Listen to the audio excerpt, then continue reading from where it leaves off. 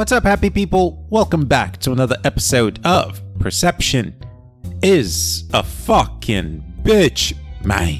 In this crazy, fucked up, controversial time our country is enduring right now, there is one fucking thing we can all agree on. The holidays can't come soon enough.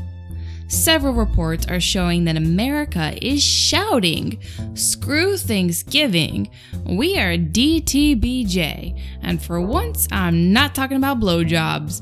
I'm talking about down to be jolly. Search engines report huge spikes in early Christmas shopping.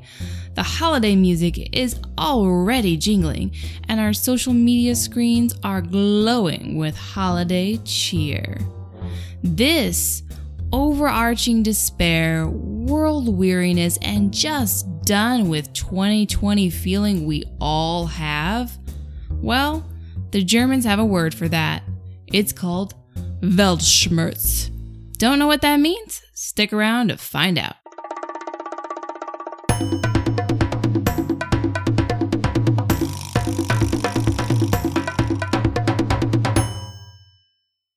I saw Mama kissing Santa Claus. Please stop.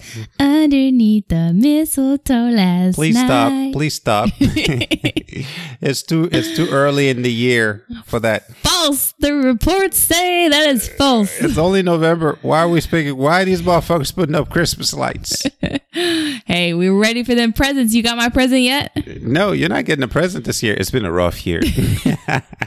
You got your present.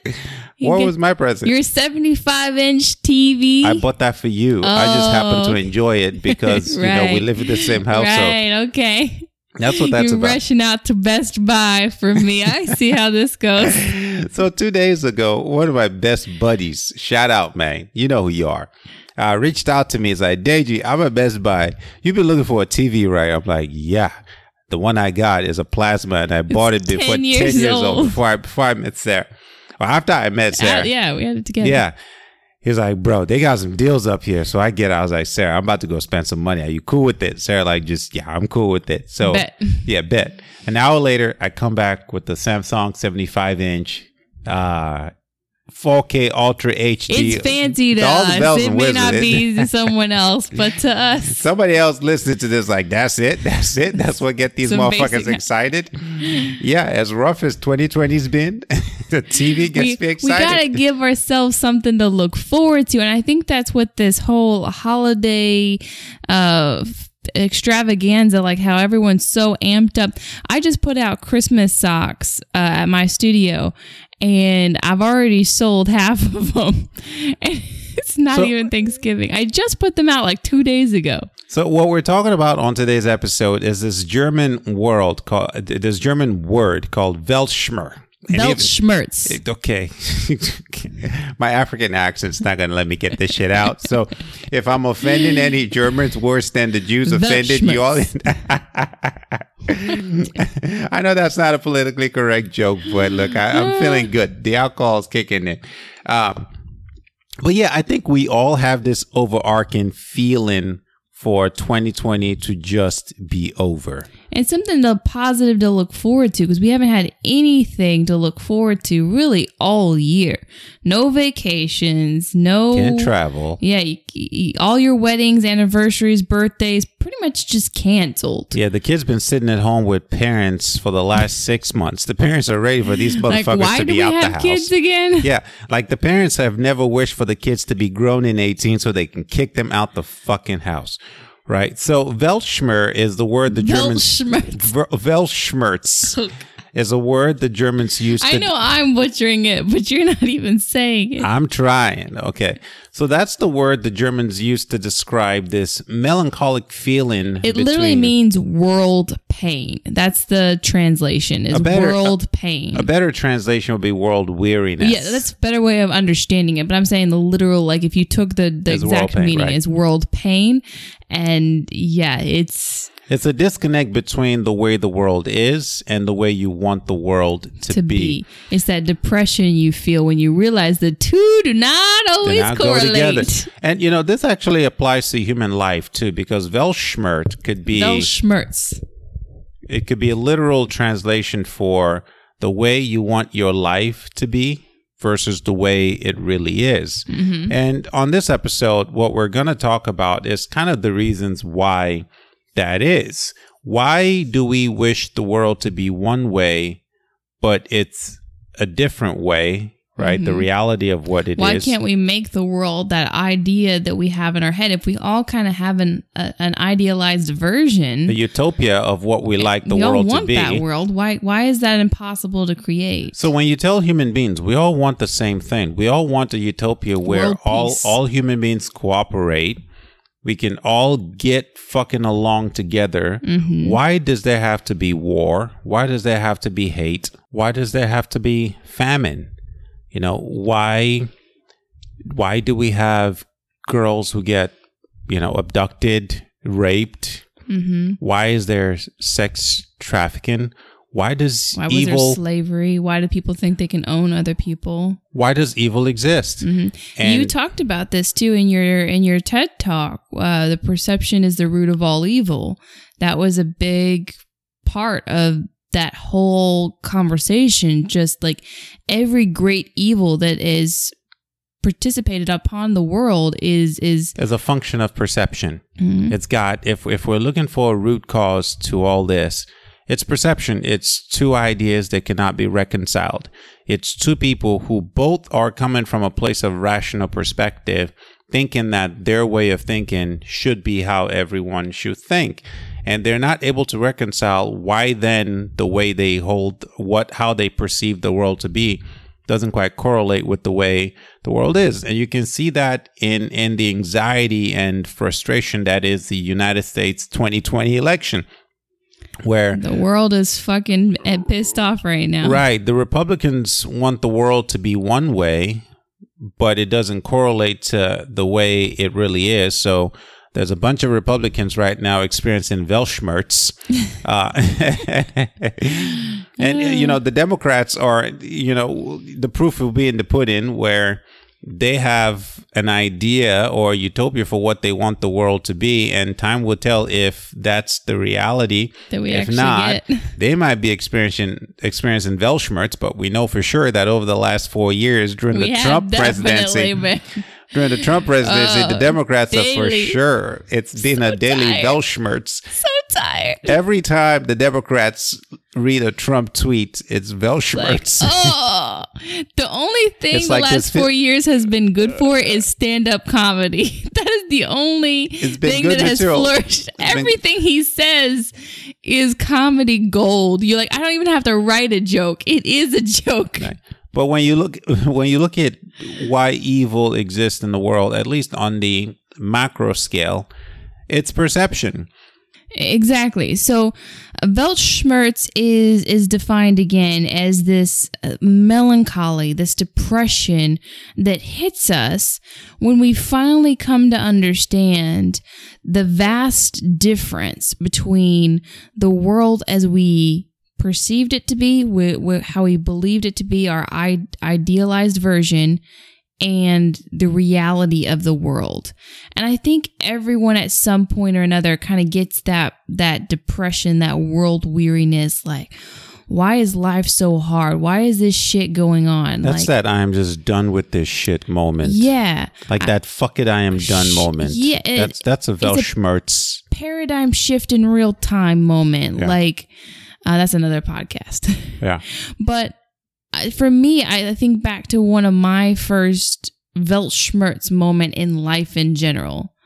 And for me, a lot of that was when we started dating and kind of our relationship became public to my family. I had never been exposed to a lot of bigotry, racism, prejudiced. I hadn't been exposed to the hate. I had a lot of preconceived notions about how the world was And I truly believed in my ignorance that most people were inherently good, that it was a few bad people here and there who were assholes and dicks. And those were the ones that had the swastikas painted all over them. Like you could see them a mile a minute away. But then when we started dating and I realized half of my own family evil is not as easily recognizable. Exactly. Like it was a paradigm shift, and there was a depression and an anxiety that set in, realizing that I had who you thought your family was and who they really were. Yeah, who all the people around me were, how the world operated. Like I had to shift how I thought about everything. Like walking into Walmart holding your hand now, I saw looks from people. Before, when I saw looks from people, I was like, oh, they just are smiling or looking at us because we're a young, happy couple. Now I'm realizing, oh shit, they're mean bugging us because they don't like us together in the deep south walking out in public holding hands because we aren't what they approve of. It took me a while. Even I remember being out in restaurants with you and getting shitty service, and I was like, oh man, that's a shitty waitress. He's like, no, look at her with the other tables. She's not a shitty waitress. She's shitty to us. She has a perception of an interracial couple walking into a fancy restaurant. It's like, yeah, these guys don't look like they will tip. They look young. Or I don't like that kind of relationship. Or yeah, whatever the case might be, right? Like, yeah. And that was a huge gap for me to overcome, to realize. And for you, I was thinking about like how coming to America, understanding how money here, like there's a preconceived idea in Africa, like when you come to America, the streets will be paved with gold and opportunity will be everywhere. Let me sing the national anthem of Africans coming to America. And it's not the Eddie Murphy movie. Do you like that example? I like the example. That's where you inspired me here. And it's not the Coming to America, which I'll sing that song too. But don't sing it. There's this cartoon movie called A Mouse, a Rat's Tail or a Mouse's Tail. Oh yeah, I know. I think I know what you're talking about. Okay, here goes the song. But there are no cats in America, and the streets are filled with cheese. There are no cats in America, it'll set your mind at ease. And then a young African comes to America, and you realize very quickly that they still got cats. Hey, America got cats, and these cats got claws. They would shank a motherfucker. Oh, yeah, and you can buy cheese, but it ain't on the streets. It's expensive. Buy cheese. Whole Foods is expensive. The cheese is in the stores. It's not on the streets. Okay, it's not free. And the money doesn't grow on trees, okay? Mm-hmm. America will eat you alive. She will suck your soul dry for every dollar she gives you. I mean, your inboxes, I've never seen anything like it. Is just... I'll be showing Sarah like at least 2 a day. Yeah. Africans like, Deji, you know. First it's, how are you, my brother? That's how it always starts. You're like, I'm fine. How are you? Oh, so terrible. My father died. My kids have no shoes. I'm like, motherfucker, my father had stroke too. My kids ain't got no shoes. Well, you don't have kids yet. But you do have a cat you have to feed. So the paradigm shift between how I thought America worked and how America really works, that's Weltschmerz. Yeah, I remember that's that weariness. And that shit sent me into a depression. It really My mom did. is still in a depression, man, a she's 20-year depression, because America is not what they told. Expectations. It's not what they told her was going to be. These streets are not paved to gold. Oh, shit. It's like when you watch Cinderella and you read all these romance novels and you have this idea about how love and romance and sex is going to be. And then you finally get the tip. You finally get that deep. You're like, all right, it's okay. It's all right. But, you know, it wasn't all hyped up like that. Oh, we tell all these kids about Santa Claus. And at some point, we got to tell them. Take the curtain away. He ain't real. See, that's that moment when the kids realize that what they thought the world was and what it really is. There might be a bunch of kids this year experiencing Weltschmerz when Santa Claus doesn't show up, and they're looking at their parents because the parents lost their jobs and don't have money to buy them, presents this year. a bunch of kids, and I'm just letting your parents know they might be experiencing Weltschmerz. Jeez, yeah, it's so true. Like, we all grew up on those Disney movies of the Prince Charming and stuff, and how funny is it to? And then you see the same girls like, all men suck. Why can't men I are find evil. a man? Why can't I find a good guy? Well, motherfucker, your entire ideal of what a good relationship is based on Cinderella. He needs to be a billionaire. He needs to be to have tall. You got to be 6'2", you know. And have a job. That seems to be a requirement. Okay. Yeah. Well, if he's a billionaire, he doesn't have to have a job. I guess there's a little bit of confusion in the details. I'm just saying, like, there's this idea that every woman has, like, she's going to find that perfect prince with all the money and all the riches and then wealth. These women get jaded and they're like, oh man, well, why are there no good men out there? Maybe it's not that there's any good men. Maybe it's because you're experiencing Weltschmerz. Some expectations, your idea of what reality is. I'm like, bitch. And reality. I'm like, bitch, you got Weltschmerz. Because the idea of what you think the world is versus what it really is, I think there's a disconnect. A slight disconnect. I still remember when we first started dating, how you would get phone calls and we would be hanging out and it would be your family on the phone like, Deji, when are you going to earn your first million? I'm like, ma'am. And no, at the time you were like, I'm working on it. I'm working on it. Because I was still operating on the old idea of what I thought America was going to be. And you had this idea 1-2 years and I'll figure it out and it will just come piling in. And I had never heard anyone reasonably ask that question to another human being with any kind of like rationale that this was not just like, hey, when you going to win the lottery? Like, so you knew. Like, this was a legit expectation. This is not theoretical. This is an expectation. Yes. This is when and they were actually you started ducking calls because you're like, I don't have millions. I can't tell them I work at Walgreens making $30,000 a year. They're gonna look at me like, well, that's a lot of waste from $1 million, you know. Yeah, so you got some. Yes. But so this is when I started doing the research to figure out what I was missing, because I had this idea of what America was, that everyone just makes millions. Like my mom believes that everyone out here just rich, got mansions, just rich. She drives down the streets and I'm like, Mom, it's called credit. It's called credit. Called her drowning in debt. It's called keeping up with the Joneses. Well, my mom was like, who are the Joneses? It's like, Mom, it's a figure of speech. Where are they going? How do we meet the Joneses? We need to network with them. How do we meet the Joneses? I'm like, Mom, you don't want to meet the Joneses. So I started researching and I found out, I'm like, okay, I'm operating with the wrong information. All these movies I watched when I lived in Africa, all the movies I had about, because my idea of what America was came from culture. It came from movies. It came from media. And they paint this like Macaulay Culkin in Home Alone, or whoever the fuck the kid was in Home Alone. Like the dad had a mansion and like 5 kids. House. No, it was like 7 kids. I don't know. It was ridiculous. 7 kids. But the point is, ridiculous number of family and friends. What the fuck? They all go into Paris for Christmas vacation. What? No one ever questions. What the fuck did this motherfucker do for a living, to where he could have a big ass mansion, take 7 kids and a wife on vacation, and leave the house with the lights on? Gone a while. A lot of lights. And I pay my light bill and I know the shit ain't cheap. Nope. And this is a 1-bedroom apartment.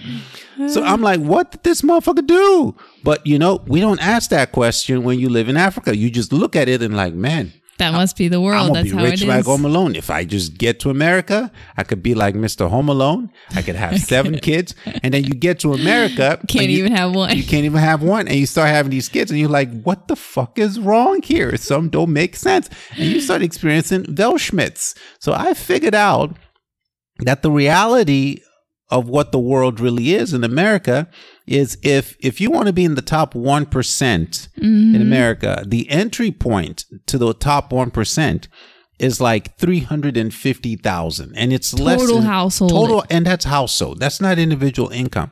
And some of you listening to that right now are probably struggling with that number because you're like, wait, you're at the least 1%? close to that. Yeah, you're in the 5% at You're least. like you're like the 1%. Oh, I thought that was billions and millions. No, motherfucker, that's the wrong information. So maybe I'm about to trigger you and inflict you with some Weltschmerz because you might realize that you're doing better than you thought. And you if might you're have a struggling spending. where you're at, it's not a money problem. To be in the top 6% in America, that's $100,000 household. AKA, if mom makes $50,000 and dad makes $50,000, combined income household, you make $100,000. Depending on the state you live in, which is about most of them, you're in the top 6% of income earners in North America. Most people think that $100,000 is middle class. Weltschmerz, motherfucker. Weltschmerz. Paradigm shift. It's a here. paradigm shift, right? So that's the disconnect between, and so a lot of people out here in America are living this weariness, this financial weariness, because what they believe America to be, and Americans are guilty of this too. Americans are experiencing Weltschmerz because them the same ones who voted for Trump, like go and fuck shit up. He's gonna fix all this inequality. And these are people who are making $100,000 plus household. You tell them that they're in the top 6% of income earners in North America. Don't believe it. They don't believe you. They're like, no, $100,000 is middle class. Like at all the millionaire houses, They're like, oh, $100,000 is middle class. I'm like, no, the fuck, it's not. $100,000 household is top 6%. Because honestly, and this is part of the problem with our economy in general, just to go a little off topic, is that the middle class is shrinking. So we don't have a true middle class anymore. You are either poor and can't afford Shit's to make starting rent. to look like Africa right now. Yeah. Or you are very, very wealthy. And so you see this huge disconnect of the houses where it is the multimillionaires living in them. And then you see the shitty kind of everybody else stretched out. Yeah, living on credit and just these are the people struggling to make it even look like they got money. A paradigm shift too, though, on this money topic while we're here, that I had when meeting you. You were a lot of my Weltschmerz. Like that whole period. That's why I struggled when we first got married. I was like, that deep depression of like, I don't get this shit. Like everything that's another depression people reality. feel is when they get married or when they get a new boyfriend or a new job. There's a Weltschmerz moment there. Yeah. Yeah. So there's nothing tons of is the way you thought it was. Yeah, this job is not what I thought it was. Weltschmerz. But like, yeah, my husband's not who I thought he was. He's a serial killer. Well, that would be some serious Weltschmerz. Weltschmerz. Let's hope that's not a reality I ever have to have. Weltschmerz, you find out your husband. I'd help you bury one body, but not two. If you're serial, Or you find out your husband got another family out in like Alaska, Oh, is that you telling me something right now? I need to go digging through your... Weltschmerz, start checking my email. You're too cheap to have a second wife. You don't even want to afford the first one.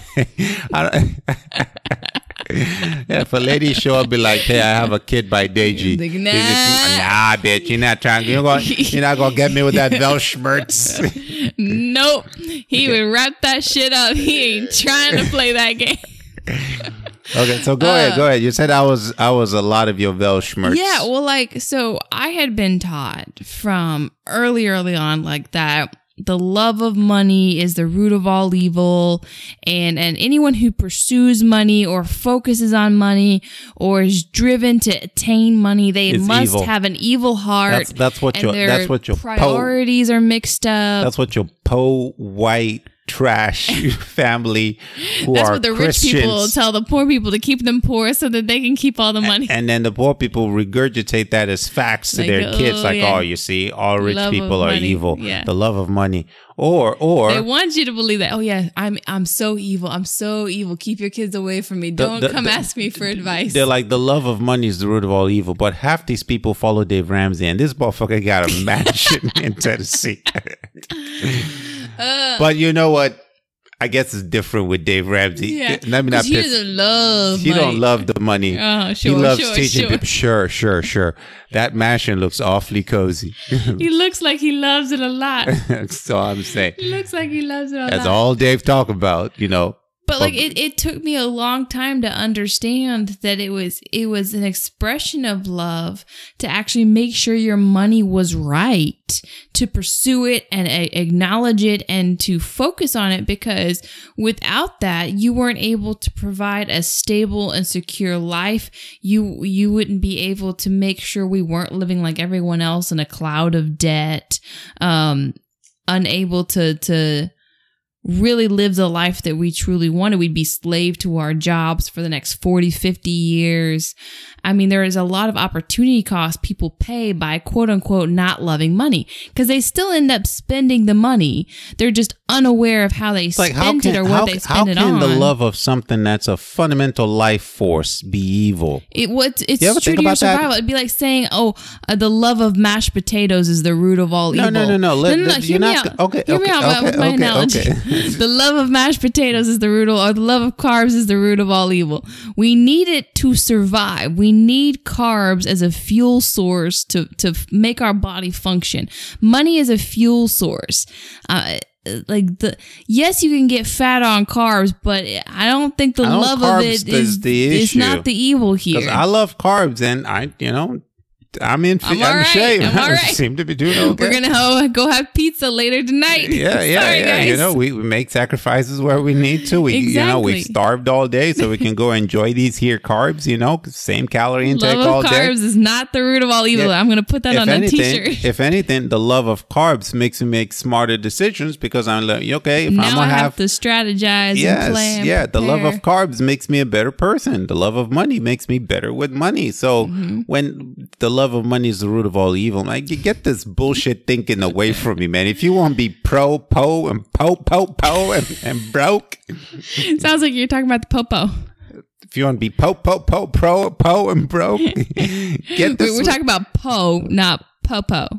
I'm talking about po. Poor. Okay. If you want to be po. Okay. I love your little southern accent. You're trying. I'm trying to be Mississippi black right now. I even love when you do that. What up, man? What up, man? I'm trying to be Mississippi black. I'm African by way. I'm Texas by way of Africa black. I'm trying to be Mississippi black. Po. I don't think you got it. Okay. So, part of my Weltschmerz moment was I didn't understand poverty in America. I didn't think poverty even existed in America. Yeah, when you said you grew up poor and I said I grew up poor, and you were like, I remember that look you. Yeah. When I first poor girl. What do you mean? Like, what do you mean you grew up poor? You couldn't go to Disney World? Like, what does that mean? Remember, I told you when I first moved to America, and my mom was making $5 an hour working at the library at the University of Missouri in Rolla while she got her PhD. And, obviously $5 an hour, single mom. She was on an F1 student visa. I was on a F2. My brother was on an F2. I didn't even know if I was going to be able to get citizenship. We would go to the Panera Bread across the street from this church every Monday. And that was how we got food for the week, right? And it was bread that they were going to throw away, stale. I don't know that Panera does this anymore, but shout out to whoever ran that Panera store in Rolla, Missouri. They would take it to the church across the street. I think their umbrella was the Good Samaritan Act. So if anyone got sick, they couldn't sue them or some shit like that. But it was a lifeline for us. But this was a paradigm shift for me, because I didn't think that I was going to leave Africa. Look, no one leaves Africa thinking they're coming to America to stand in food lines. Okay. Nope. Because I can just walk to the jungle and get me a banana in Africa. No one comes to America from Africa or wherever in the world they come from thinking that they're going to work 60, 80 hours a week. And still not be able to make ends meet, right? Yeah. Like, so you do have to understand that there is a depression that these people experience. So some empathy would be nice here between the way the world works and the way they thought the world or America worked. Yeah. I had a food fairy growing up. So we didn't necessarily go to the food lines. We did have a charity that would donate food sometimes from our church, but we actually had a guy from our church who would come drop off food on my doorstep, my family's doorstep as a kid. And we called him the food fairy because the food would just magically show up. And like there's levels of poor even within. I think the one difference sometimes in America that you could say is there is a lot of resources and charity that you don't get in a third world necessarily, except for like missionary trips. Like that's true. It's because like in high school, stamps, like we had food stamps too. We had our food fairy. We had all the church organizations. I could always count on lunch in high school. Yeah, the public food system provides breakfast and lunch for a lot of kids. You could count on a basic education, high school in America. You can't get that in Africa you or have to pay for right? it. So there's a lot of things that is yes, and we're not saying America doesn't have its pros. You are still you're better off poor in America than you are poor 100%. In Africa. People are still plotting and scheming to get here. No one's plotting and scheming to get into Africa. I don't know. Sometimes the way this country is looking, I'm thinking if I could just get to Poland, my life would be better. Oh, well, hey, I don't know about you, but I need a shot of whiskey. Okay, yeah. Let's actually, we're drinking wine, and the wine's not doing it for me tonight. I'm still too sober. I'm too sober. Okay, we're all talking about a depressing idea. Exactly. Okay, all right. Let's go get a shot. Hey, happy people. Hope you're enjoying the tipsy, philosophical banter between Deji and I so far today, as we discuss the many ways in which perception is a bitch. We'd like to take this quick break to top off our tequila and remind all y'all bitches that you can submit your questions, comments, or topic ideas to our email piabpodcast@gmail.com. You can also find the links to our PIAB book, merch, and Instagram in the links attached to this episode. All right, now that bullshit's out of the way, and we've re-upped on our favorite inhibition-lowering, mind-expanding, and giggle-inducing substances, let's get back to it.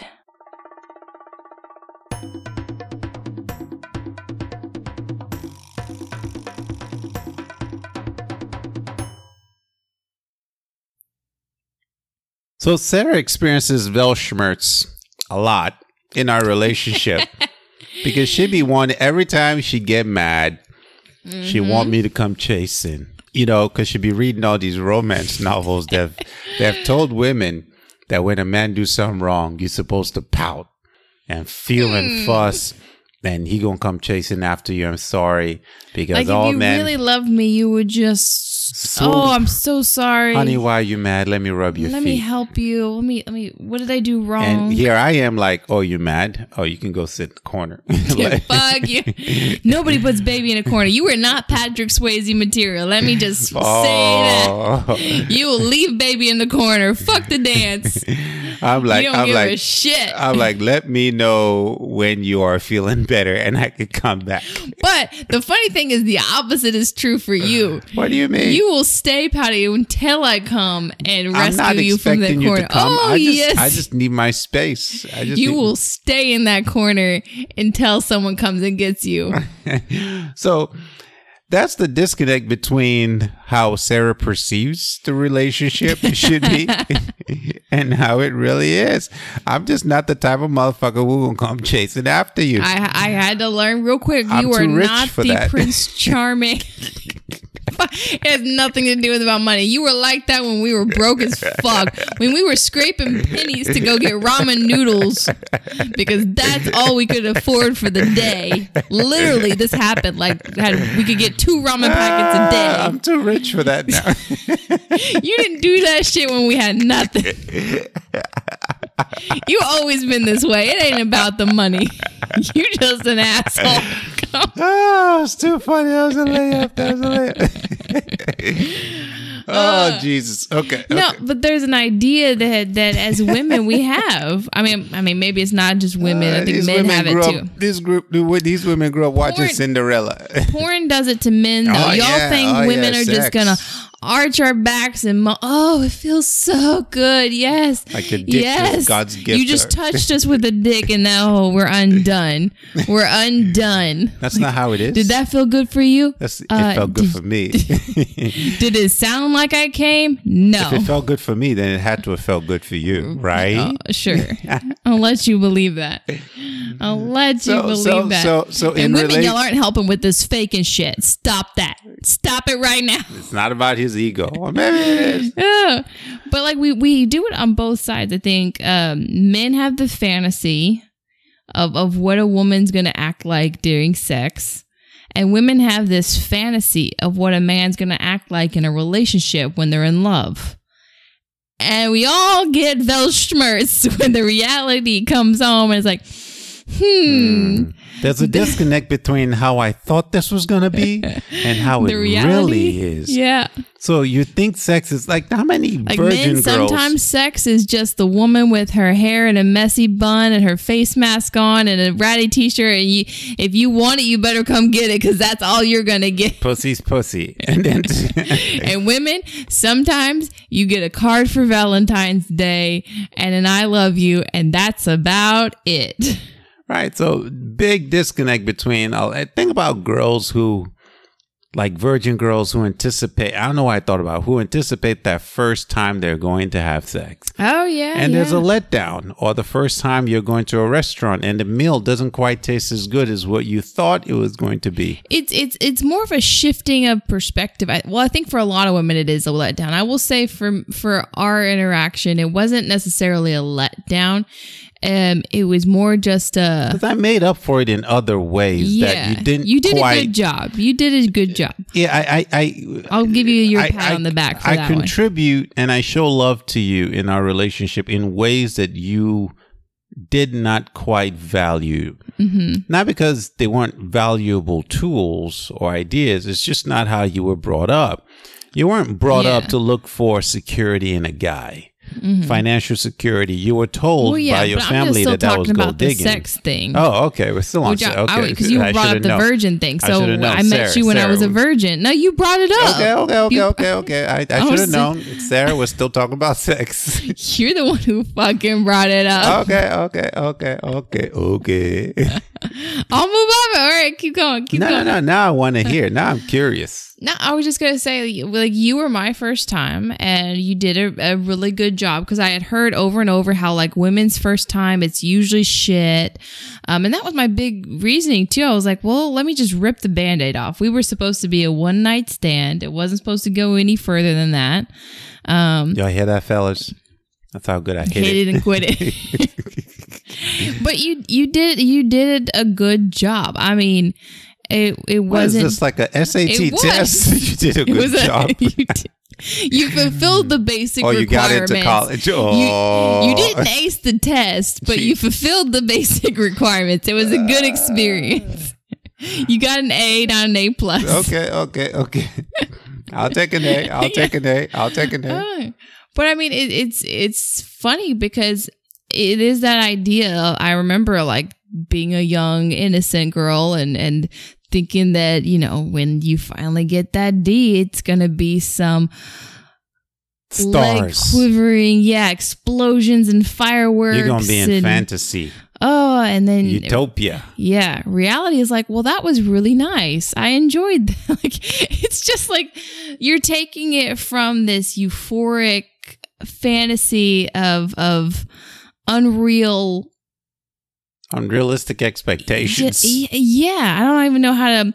It's like the idea of being at the top of being on a mega roller coaster and being on the kiddie roller coaster. Does that make sense? It does. It's like, it does. Okay, I was on a roller coaster. Ooh, we got a little bit. Ooh, there's a little bit. Okay, there we go. That was the ride. Yeah, those rides at Six Flags, they're like 30 seconds. That's your expectation is the Six Flag mega roller coasters. The Goliath. That have like the 10-foot drop and the Goliath. Yeah, you're riding the Goliath. That shit's scary. Oh yeah. If you've never ridden the Goliath at Six Flags, you bet when they open, You cried on that roller coaster. it was rough. It was rough, but it was a memorable experience for me because I had to I experience got it. to be your first roller coaster. I got to pop your cherry on roller coasters. Yeah. This man had never done a roller coaster before. I've had a lot of firsts with you because again, America for me has been this like, I've been here 2003, 2020 was that 17 years? Mm-hmm. I've been here 17 years. And the first half of that was all Weltschmerz. Oh, yeah. It was all like, changing paradigms from how I thought America would be to how it really is. And the problem with Weltschmerz is for a lot of people, it does send them into like a depression.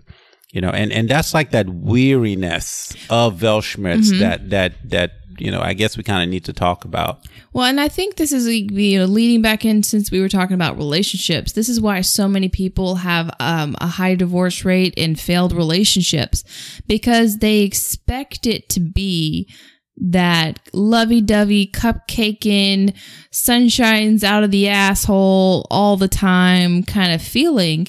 Like that Care Bear, just shooting love out of their chest. Shoot love.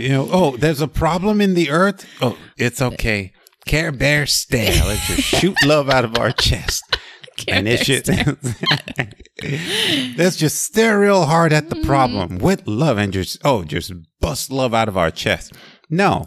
That's not how life works. Human perception does not allow that because we can't reconcile our ideas. Democrats versus Republicans, Christians versus Muslims, blacks versus whites. Even though at the core, we all want fucking peace. We all want the same thing. But we can't get past our bullshit perspectives to get there. But I would say, and this leads in, well, since we are coming up on Thanksgiving, I would say one of the keys to kind of overcoming that Weltschmerz in life and in thinking specifically about relationships, but in any context, it's going to be shifting your paradigm, okay? So Weltschmerz is basically your paradigm has shifted. You've understood now that the reality that you expected, your ideal, is not the reality that actually exists and is not actually possible. Now you have a choice. Either sink into that depression or quit and just be devastated by the loss and the depression.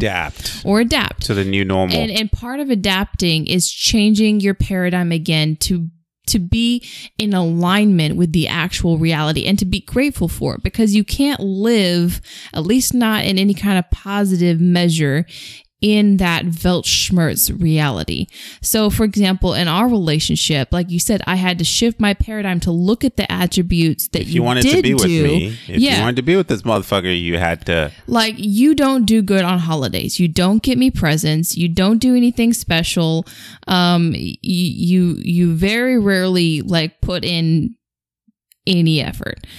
But you are very good randomly. It'll be a random Tuesday and you'll come home with a surprise or a gesture of some kind. And you're very good on just even the daily base of making the effort. Like, I came home and I'm tired as fuck. You're like, hey, I'll do the dishes for you. Hey, I'll do this. Like, you're very good at making those gestures when it's not holiday related, and those everyday, like, let me be there for you and support you. You are extremely good at those things. But if I was looking for the grand romantic, like, flower petals on the bed on Valentine's Day, the shit that all women have been told, I would be disappointed. And that took me, again, a paradigm shift to, like, okay, be grateful and acknowledge and appreciate the moments when he is making those gestures. It may not come in the package you expected, but the love is there. The gestures are there. I think about how many women have passed on great relationships because while they were in those relationships didn't quite correlate to what manifest the way they thought the relationship should or would. Mm-hmm. So they get rid of it. And they aren't willing to compromise. Like, life is not built on your narcissistic views of how it should be. They think they are. They think they are because I'm looking in my memory bank right now, and I can come up with 3 or 4 friends that we've met through the years, male and female, who let go of potential partners because this motherfucker didn't conform to what they were wanting from the relationship. And without fail, what I tell them is like, sometimes when God answers your prayer, it don't look the way you think it should look. So careful, lest you pass up a blessing thinking it ain't for you. And then you die, get to heaven like, God, I asked you for a spouse. Why didn't you send him my way? This was the reality with my family. Think about it. Yeah. All my family kept saying over and over is like, fall in love with a good man, right? Like marry someone who's kind to you, who's gentle, supports you. And then I married a black man. It's like, oh, well, hold up. We said marry a guy who love you and gonna support you. Every woman in my family married an abusive white Christian man who was quote unquote. Because they were looking for those qualities in the context of what they thought or what their traditional Christian values told them a good man should look like. A white man who's a preacher or whatever the fuck he is. Like some religious, and they conservative. They could not wrap their mind around the fact that God could send you an atheist who will love you unconditionally and provide a life for you. And might have black skin.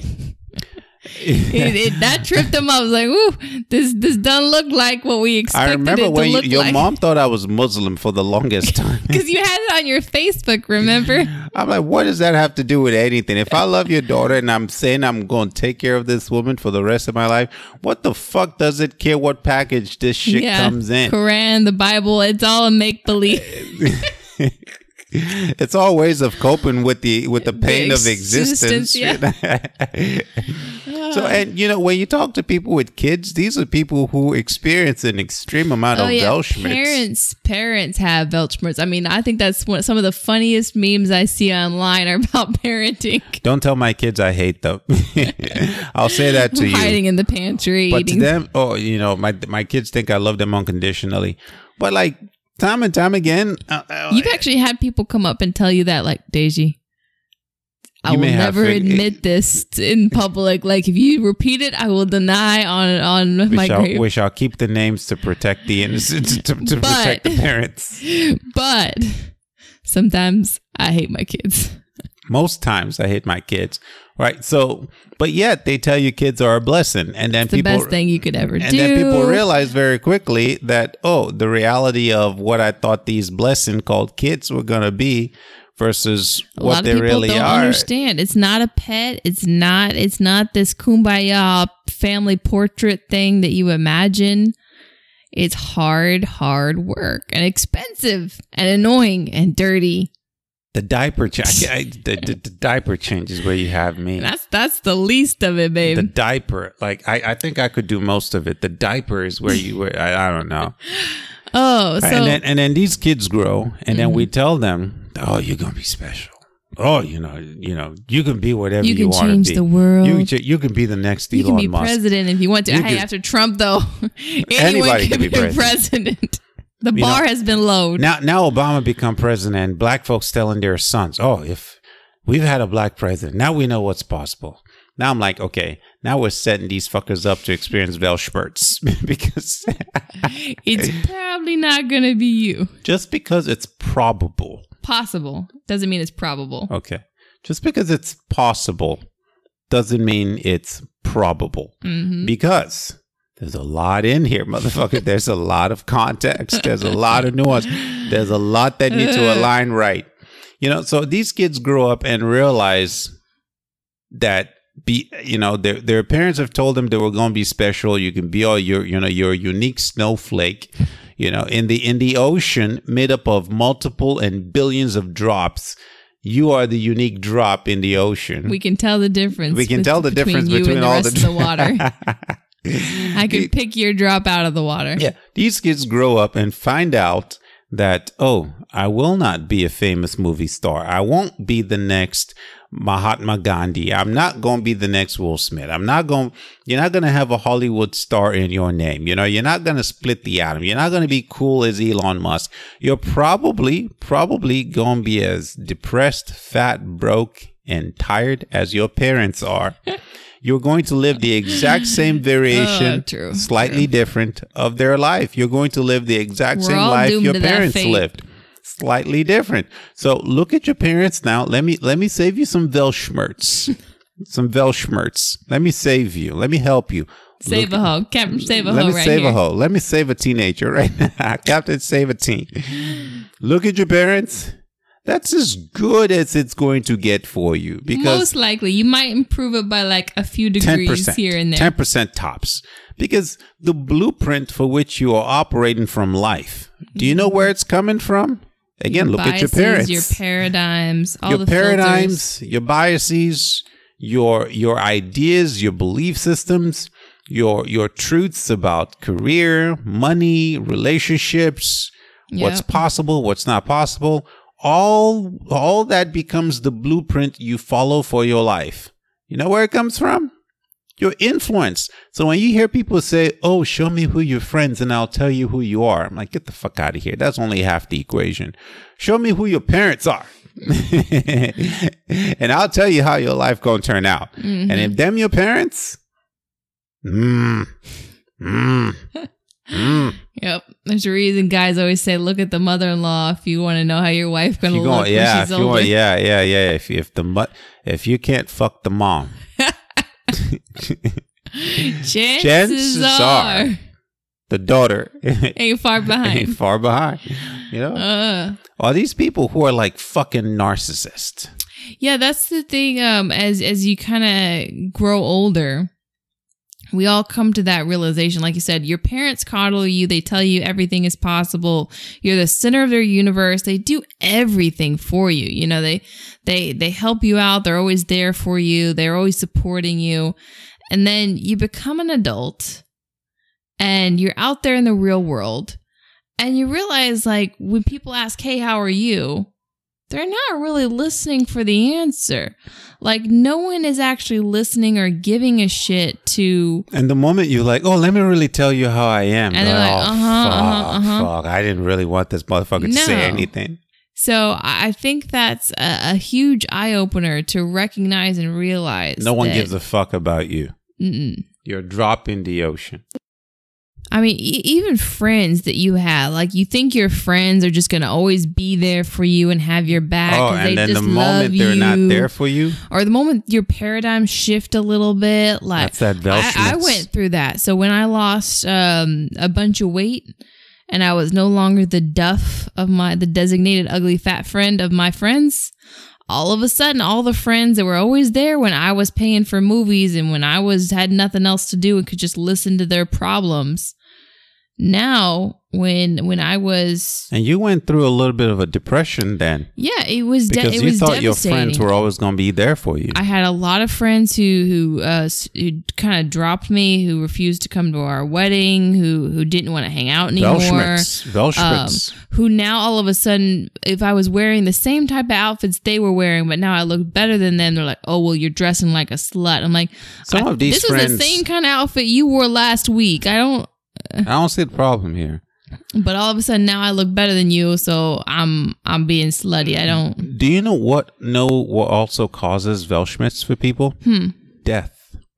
The death of a loved one.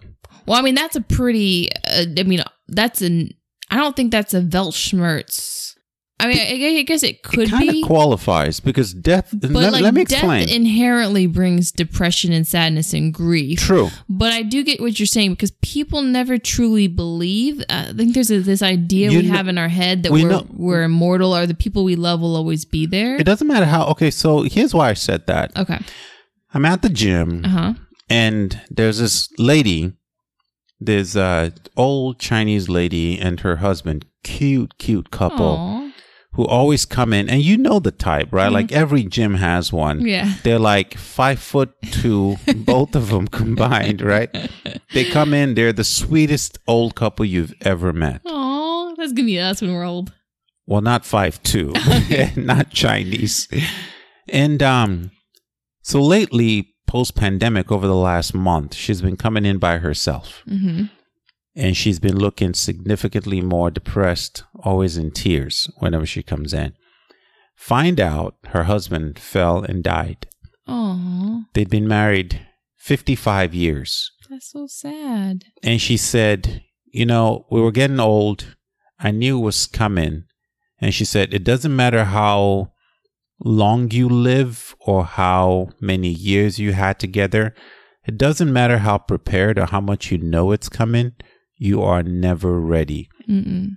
And you still experience the sadness or pain of what Weltschmerz, and this is what I was thinking in my mind, that death is kind of a Weltschmerz moment, because we have this belief about the world that we live, and hear me out, though we know we will die, we have this idea that we live forever. We, like youth confirms it, right? Yeah. And even when you die, the Christians will tell you that you go to heaven.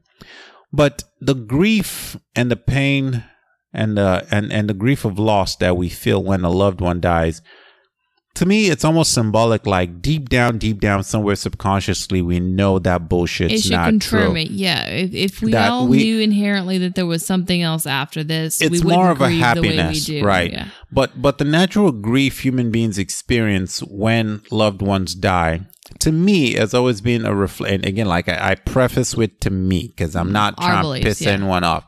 But to me, it's an indicator that there is nothing past this life, because even the most devout Christians still go through that grief. And that grief is a symbolism of somewhere deep down in you, on a fundamental psychological or biological perspective or level, this is the end. Mm-hmm. That when they die, you will not see them again. Yeah. And that's what we grieve. Yeah. You don't grieve for somebody you will see again. Is almost a coping mechanism to deal with the depression. Right. I've never cried for somebody I knew I was going to see again. Yeah. I cry when I know it's a loved one that I will not see again. And I believe, this is my belief, that the grief and the sadness and the tears and the year-long depression after the death of a loved one is because on some biological level, and I call it biology and not so much psychological, because, perception is shit, Christianity and all, and religion. But on some biological level, we know this is the end. Yeah. They are gone, and I will never see them again, and that's sad. Yep. So there's a disconnect between what we hope the world is, or what we hope life or the afterlife should be, to what it really is. And that's a Weltschmerz. So again, I don't share these ideas with people. I just, whatever gives them peace. I don't fuck up their paradigm. We don't come into their life. If they listen to this and they happen to listen to our ideas, the only time that's one I thing. fuck up a motherfucker's paradigm is if you come to my podcast and my platform. So that's on you. And that's on you. I don't in real life, and I'm prefacing this so y'all know, I don't project my bullshit ideas on people. We don't evangelize. I don't evangelize. I don't do what the Christians do. I'm not out here trying to make fault. I used to. The old Deji, who wrote the book, who wrote the book of Deji, was out here trying to evangelize his ideas. That was arrogance. His ideas. The TED conference gave me an opportunity to share my ideas on stage. So I gave 2 TED Talks. I don't know why I said that, but that's the only time I put my bullshit out there in public. Your narcissism. All I'm saying is I know my ideas are not conventional. So I'm very careful where I put my shit. I love that comment about death, actually, because I think that's very true. Just the coping with death in general, the coping with our own mortality, because you do see this a lot in even people who are growing old. The people who go get tons of plastic surgery and Botox and everything because they're fighting tooth and nail. Everybody want to get to heaven, but nobody want to die. Aging, but also just even appearing weaker. Like the change of realizing that you're not necessarily going to be that person who grows old and still looks perfect. Like we all can't grow old like Brad Pitt and Angelina Jolie. Like we're not all going to look like old now. Yeah, but like still. Relatively, but I watched the movie Troy the other day. I'm like, this motherfucker's getting old. It's true. He ain't looking as ripped as he was. That's true, but he growing old, the best version of the rest of us. Right. The rest of us, when we grow old, don't even look like that. Yeah, Will Smith at 55 does not look like the average 55-year-old at my gym. There's a difference. Yeah, there's a difference. Will Smith at 55 can still pull you. Okay, he's closer to my mom's age, and they're not dating. Yeah, Will Smith can pull better than me. For sure. What does that say about me? That says you are now Will Smith. Now having Weltschmerz because I thought I could pull some bitches. You can pull me. We're on the same level. We're on the same level. Now I'm having a deep depression. Because Sarah, I this whole time I'm thinking I can pull bitches, and Sarah's like, no. This is why I'm not worried about you leaving. Oh, because I'm ugly? Jeez. No, because we're on the same level. We're both ugly? Yes. Welshmans. We're both average. We're both decent. Welshmans. We're both decent. We're not the type movie stars. Don't fuck up my Angelina paradigm, is not Sarah. going to come after you. She may. Beyonce may want me tomorrow. I may get a call from Beyonce like Deji, me and Jay-Z. I think I'll get a call from Beyonce before you get a call from I am that ugly? No. Okay. She just knows what I can do for her. Okay. She listened to this shit. Okay. Beyonce, I got you. I got you. Oh, no, but like... You're Beyonce on a first name basis. Okay. You don't know what I do in my spare time. She is from Houston. I could have met her. I could have met her. You don't know. Sarah just have now. She just now I'm fantasizing. Now she's having paradigm shift. I'm getting Welshmans now. Okay. But no, it is funny though, because we fight this process of aging. We fight the process of dying. We fight the acknowledgement of our own mortality and the fact that our existence here is temporary. Our life is temporary. Like people will be in our life and they can leave and they may not even miss you. Like that fucks with your brain. Like it fucked with my brain to know that the friends that I valued could walk out of my life and like it really made no real difference. The earth keeps spinning. Yeah. And even with death, like we want the idea that when we die, like people will grieve, the world will stop, we will be mourned. And in all honesty, you may have a handful of people who mourn. Like you may, like, but even they if your are parents soon. are alive, They are soon. Siblings. They are going to follow you soon enough. And again, yes. So that's relative. If you were a decent fucking person, you may have a handful that actually grieve you, and like you said, they're going to be gone too. And in 5, 10, 50 years, no one will even remember who you were. It's the like, ones you love are about a decade or two, relatively. Think about how vaguely we remember old actors from the 1950s. Vaguely, we don't remember them at all. Like you might remember Clint Eastwood here and like there. The like life you might might as well remember not have been lived. Exactly. Like it's very, very subjective in context. A few people, and those are the lucky sons of bitches who actually got their names in stars, who actually put themselves out there in the stratosphere. You are sending me into a deep depression right now. So the rest of us have no real. There's no point. It comes to a point. It kind of makes you think sometimes. What is the point of even trying? Like you, quote unquote, had your name in stars a little bit, given TED Talks. That's a highlight moment for a lot of people. Most people will never have that opportunity. Will never even put themselves out there to attempt to have the opportunity to stand on stage on a platform like that. On a platform where the best minds of the world have stood on. Exactly. Like. I see what you did there, stroking your own ego, but okay, let's move on. But my point is you did put yourself out there. You did actually get the opportunity to do that. And that's great. It's a moment now. It's not like Hollywood movie star great, but you got an opportunity there. But I did experience a depression because the fame and the accolades and the accoutrements that I thought would come from doing something like that didn't follow me. Like I didn't become the next Tony Robbins or next Simon Sinek, you know? So that sent me into a Welshmans type depression for a very long time. And I had to snap the fuck out of it and was like, bro, it's life. Nothing's promised. And that's almost the way to deal with that in general is just to approach it from the mindset of you're not even trying to get your name in lights. Like just fucking enjoy your life in whatever context it presents itself. There is no real, like, you even look at people who actually do get their name in lights, and many of them still suffer from that Weltschmerz depression? Like, how many celebrities do we know that because actually they kill become themselves famous still? to get the money and realize that life They is no still different. have that hole. They still have that, like, what is the meaning of life? What is the point? Is the point really to stand on stage and make people laugh? Does that really make me of value? Is the point lots of money? You know, what's his name?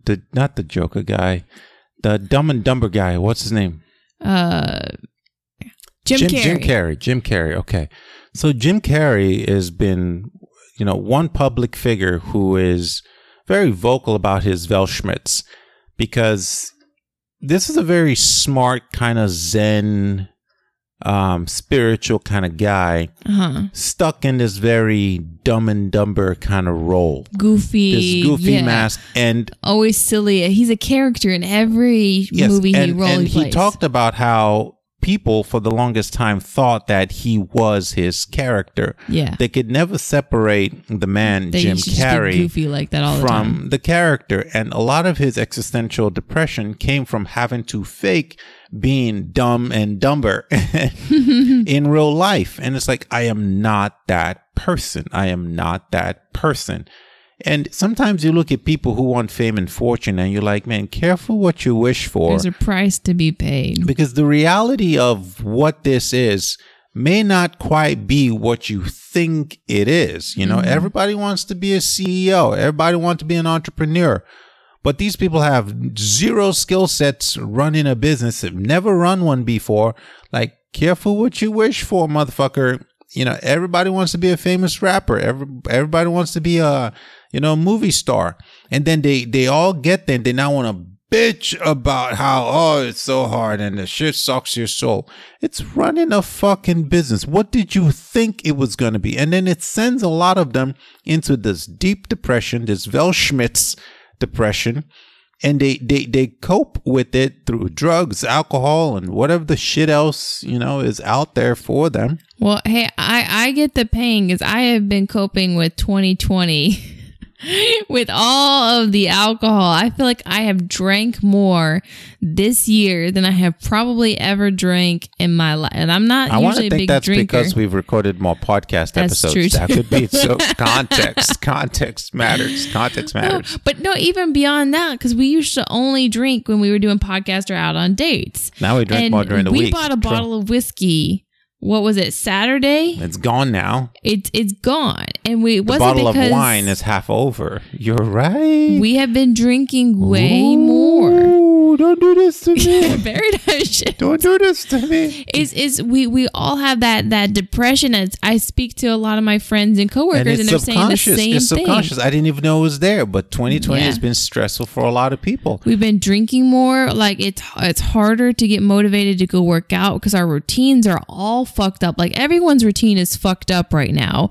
No matter what your routine was, it's most likely fucked, and we have nothing to look forward to, which is why again we're so craving this holiday period because there's this mindset we're all having right now, and I'm scared of this mindset. Like I am so terrified of how people are thinking about this end of year mindset. Why is that?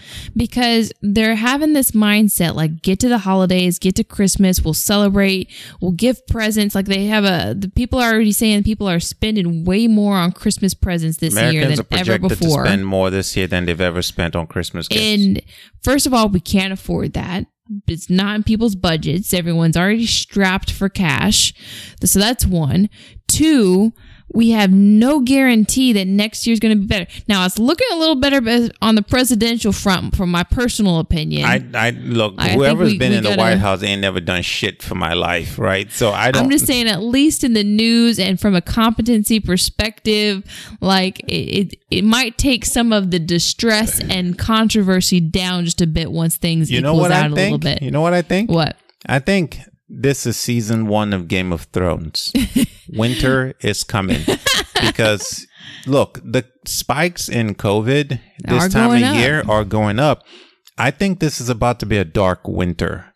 I think That's what I'm saying. I'm scared because I feel like people have this mindset that 2021 there's going to be some switch and COVID will go away. We're and rounding everything the curve. will be hunky dory. We'll just go around the maypole I'm thinking together. this is the end of the beginning. Okay, this is Game of Thrones. Season 1's ended, and at the end of season 1, all we knew is the White Walkers are coming. So this is Weltschmerz to its epitome, right? People have this idea, this hypotheses of how the world's going to be in 2021. And I think reality is going to cause some serious Weltschmerz, because when people realize they have a whole nother year that this is continuing on, the depression from that realization we're saying the same thing. Real. I'm saying the optimism is a bit too early, motherfuckers. It's a bit too early. Slow down on the Christmas shopping. Let's take this one day at a time. Put the eggnog down. Put the eggnog down. Just enjoy Thanksgiving. Grab the alcohol. Let's maybe be don't in the do present. that. That's why I said put the eggnog down. Let's lay back on the alcohol. Let's pull back a little bit. And be in the present. Let's appreciate the present, because really, like, us rushing to this finish line, rushing to the new year, rushing to the holiday, I get it. I sympathize with it, because I'm in the same boat. But I think we're setting ourselves up for a horrible Weltschmerz moment An in the existential new depression. year if we don't monitor our expectations and continue to give ourselves the tools to deal with this existential crisis and depression that we are all going through with COVID in this fucking long year that is 2020. Today's episode is called Weltschmerz. AKA, life is pain. If you enjoyed what you heard or enjoyed Sarah and I's conversation today, please leave us a 5-star rating and a review on whatever audio platform you get your podcast on. Don't make their life more painful. Let them choose what they want to rate it. Don't add to the pain here. That is not an option. We appreciate you.